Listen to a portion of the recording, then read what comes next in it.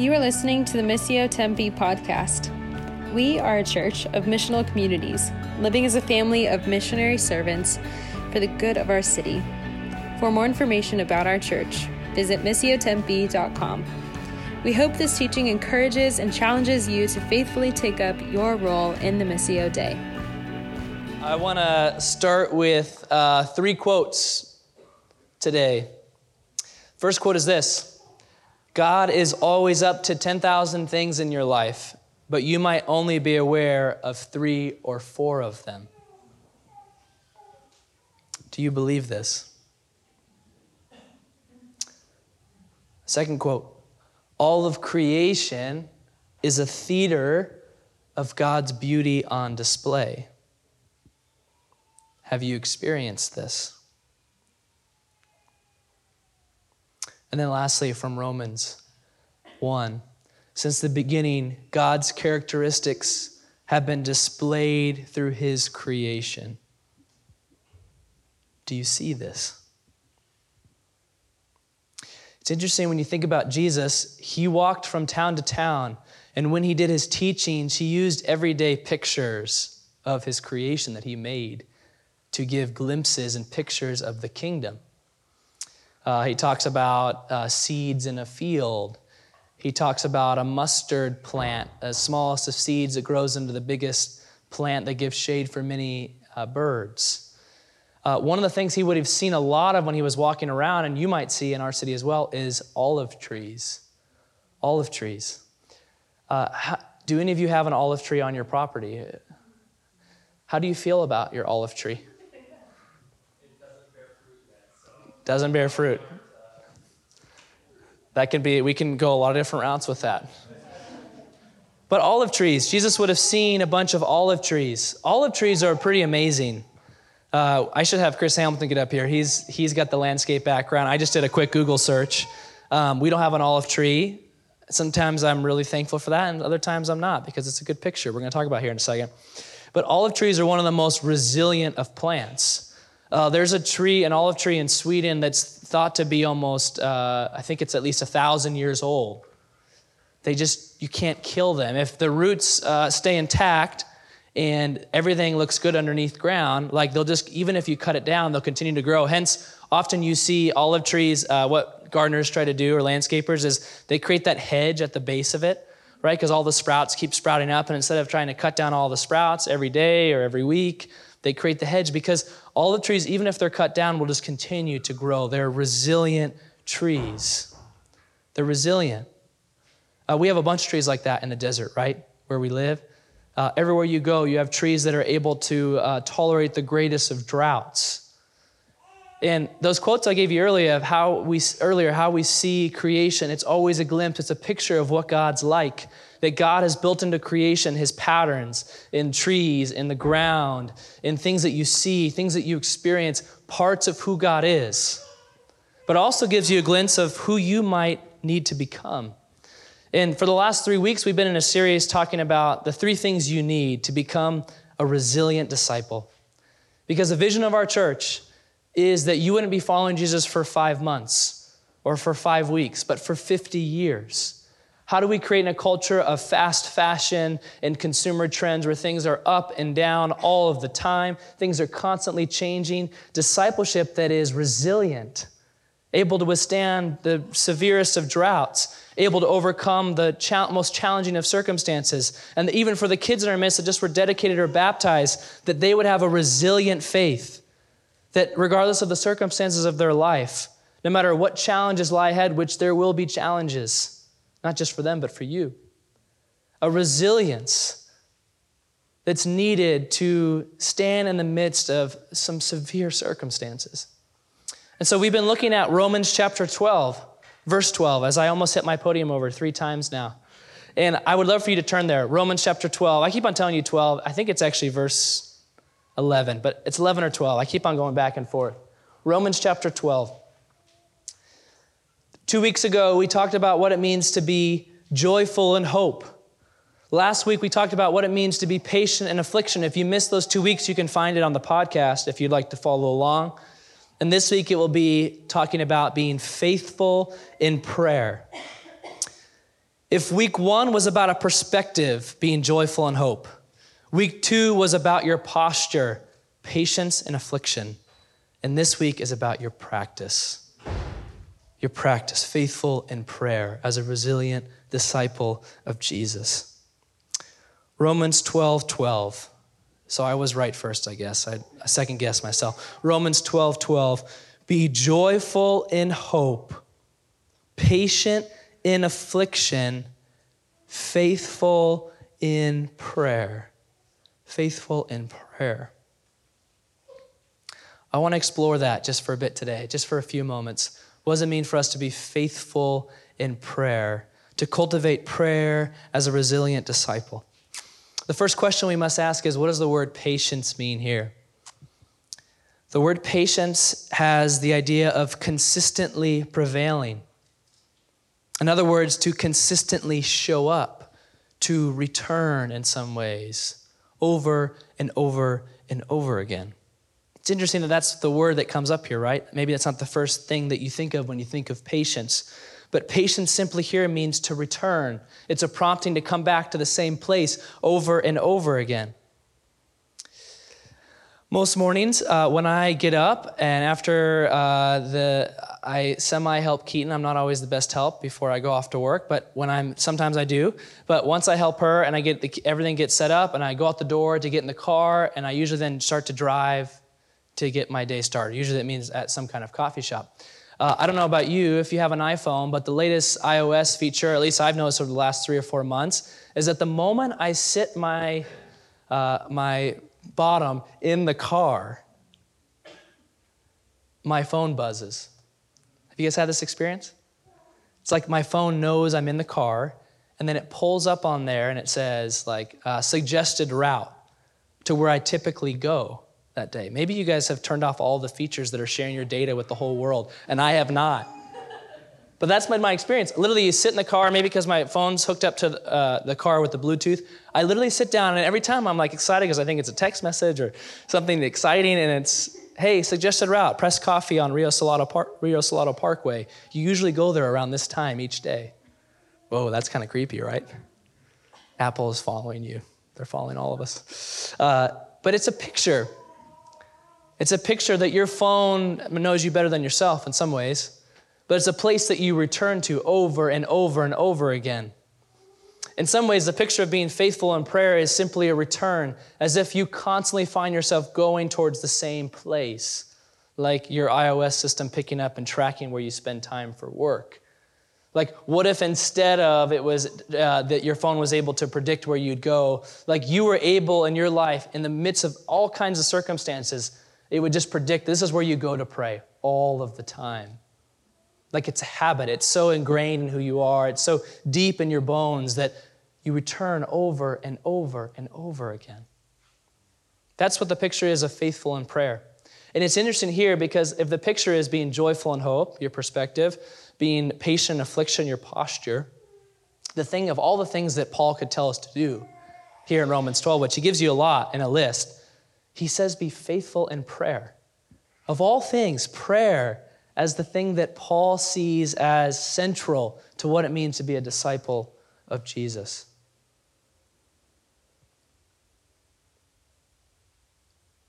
So just to give some brief thoughts around what it means to be faithful in prayer, I want to give you a definition of prayer, an encouragement, and then a call. Definition, an encouragement, and a call. The first thing is a definition. Prayer is one of those words that's maybe overused, it's really broad, it's lost maybe some of its meaning, but let me give you 2 simple definitions. Dallas Willard says, prayer is talking to God about what we are doing together. I love the simplicity of that. Eugene Peterson, he says, prayer is answering God. Eugene Peterson gives a picture of how a child learns language. How does a child learn language? They're spoken to over and over and over again for the first several years until finally they speak back. That prayer is because God has already been speaking to you. He's already been trying to make himself known, and prayer is simply talking back, answering God. So maybe to put those 2 together, prayer is an ongoing conversation with God about what we are doing together.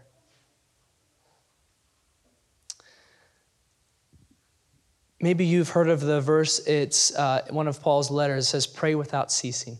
It says you should be praying at all times. I've always been really intimidated by that. If you've been following Jesus for any length of time, that is one of the most maybe discouraging verses in the entire Bible. What does that even mean? Like, I have work to do. I have a family to tend to. I have things I want to accomplish. How do you pray without ceasing? But if prayer is an ongoing conversation with God, if faithful in prayer is just returning to God over and over again, maybe it's as simple as, how do I direct all of my thoughts, all of the moments of my day with an awareness of God's presence? Like the next time you wake up, like how could you think about your first hour of the day that never took maybe even 5 minutes of sitting by yourself alone in a room to pray, but to see the whole thing as prayer? From the moment you wake up out of your bed, thanking God that you've been given another day to live. From the moment you walk to get a cup of coffee, recognizing all the work that took in to get that cup of coffee before you, and the labor that God's doing in your life that's hidden work often, like the hidden work of that coffee cup that made that beautiful cup of coffee.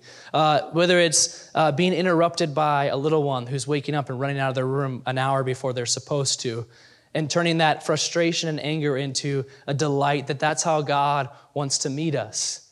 That he has come to interrupt us and to give us a picture of himself, to getting in the car and beginning to drive to wherever you have to go that day. God, what do you want to do through me and in me and with me?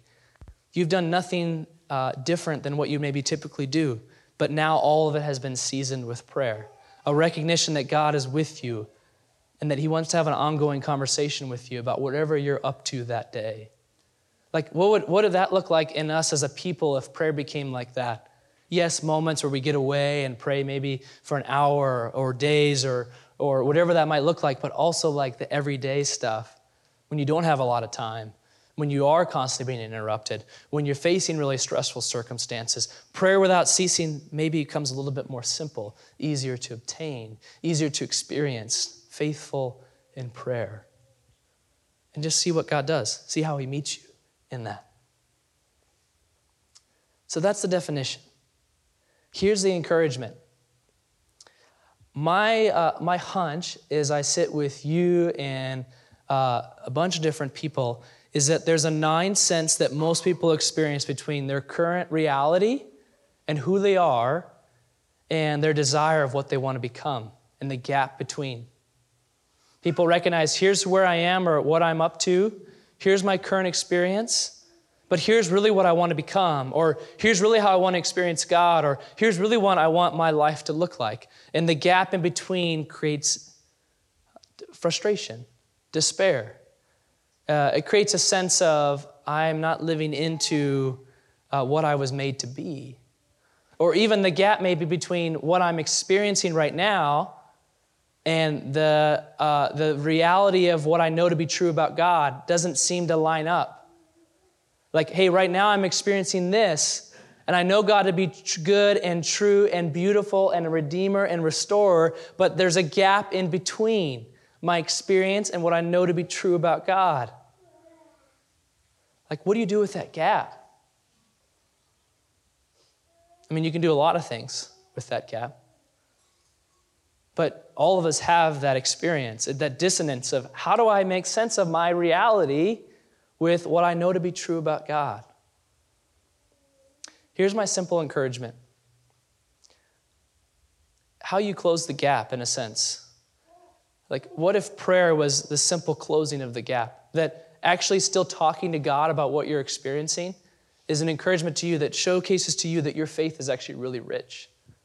That even though your experience and who you know to be true about God seems to be a big gap, seems to be separate, prayer is a simple little marker that showcases to you that you have really rich faith. That you can, when you sit with God and recognize, and you sit with him in that gap, like he would say that's rich faith. He would come to you and say, hey, well done, sitting in the gap between what your current experience is and what you know to be true and waiting and longing for God to do something. The other options are we can lead to despair. We can stop talking to God altogether. Or we can try to work really hard to fix the problems we're currently experiencing. But what of rich faith defined by Paul, defined by Jesus, is simply coming back to God and recognizing and showcasing, God, I know this to be true about you, but this is my experience. And so I'm going to keep coming to you, though. I'm going to keep returning. I'm going to keep coming to you over and over again because there's nowhere else I can go.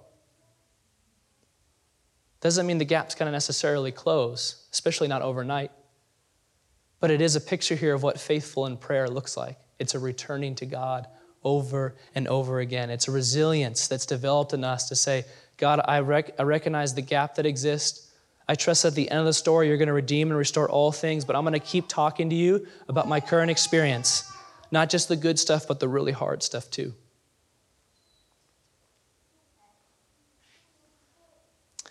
And the last thing is this, it's a call. If prayer is a marker of rich faith to return to God, then the call is that prayer is the means of God's mission. Ben brought this out months ago when we were in Ephesians, that prayer is the means in which God advances his work in the world.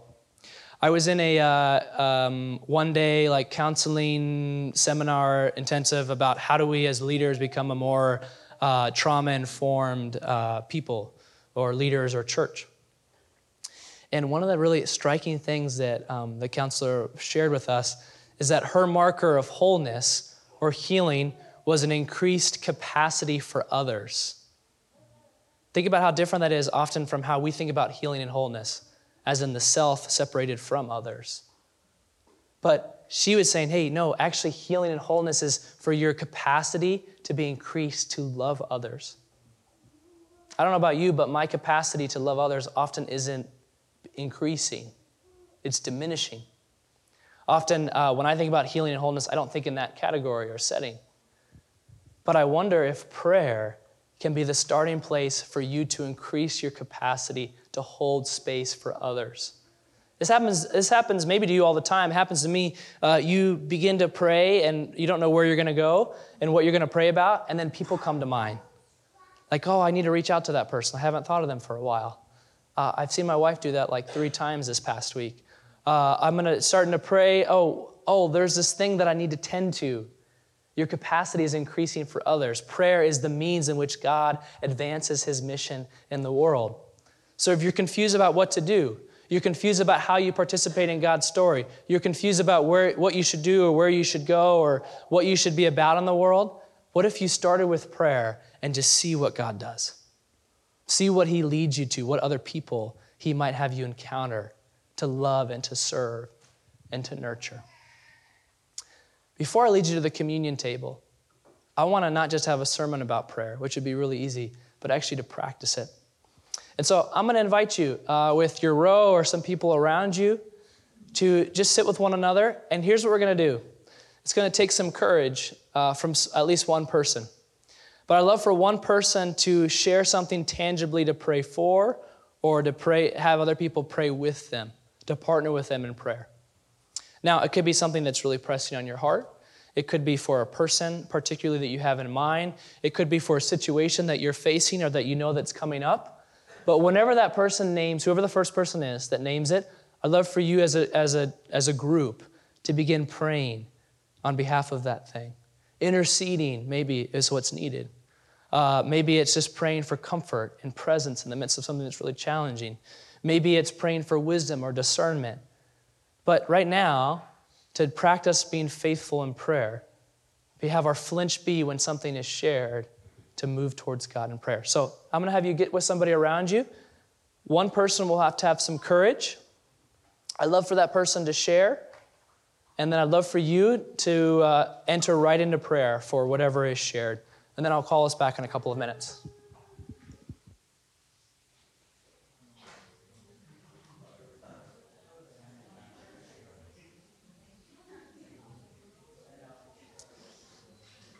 I have a small glimpse of the longing that's in this room. In the weeks to weeks and the stories I hear, I know in this room it holds a lot of longing. A lot of present experiences that don't match often the experience that we know to be true about who God is. And the longing is painful. To be joyful in hope is something that has to be cultivated, and it's really hard. To be patient in affliction is not an easy process. To stay yoked up to Jesus and to bear the weight at least a small part of it, as you go through the different circumstances of your life. And then here, to be faithful in prayer. The last thing maybe you want to do in longing and disappointment is to return to God in prayer. But as you long, much like you would long for food or drink, you're just longing often just for a little taste, a glimpse of what you know to be true at the end of the story. That if Jesus has resurrected from the grave and he will return to make all things new, you're just wanting a small taste of that in the here and now, in the present. Because the taste, just a small bit of it, will help you and remember and help you recognize that God is with you in the present. And he's going to be, at the end of time, redeeming and restoring all things. But you just need a taste. Like, God, give me some kind of a glimpse. Give me eyes to see and ears to hear, because my present experience doesn't match. This is why we come to communion every week. You come because you're coming to get a little taste, a little glimpse of the body and the blood of Jesus. A little taste and glimpse as the little ones are going to come in our midst that they don't even really know what they're doing. But they're being formed, that we want them to long for this table because we want them to long for Christ. We want you to long for Christ, to get a little glimpse in the here and now in your present circumstances of his resurrection and his return. Because this is what this table represents. It's Jesus' death and resurrection, but the feast that is to come. The feast that we'll share with all tribes, tongues, and nations. Gathered before King Jesus, telling story after story of how he took the most twisted and distorted of circumstances and brought about beauty and life and goodness and healing and wholeness and bodies that work and friendships that are restored and communities that thrive, marginalized people that are centered. All of that. We get to taste a little glimpse of that right now. And so would you stand?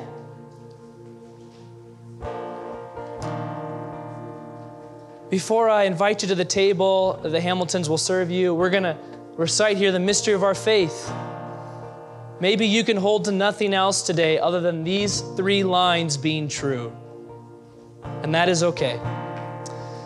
A reminder to parents as you bring up young children, our practice here is that everyone, all the children are welcome to the table to come and receive from the King.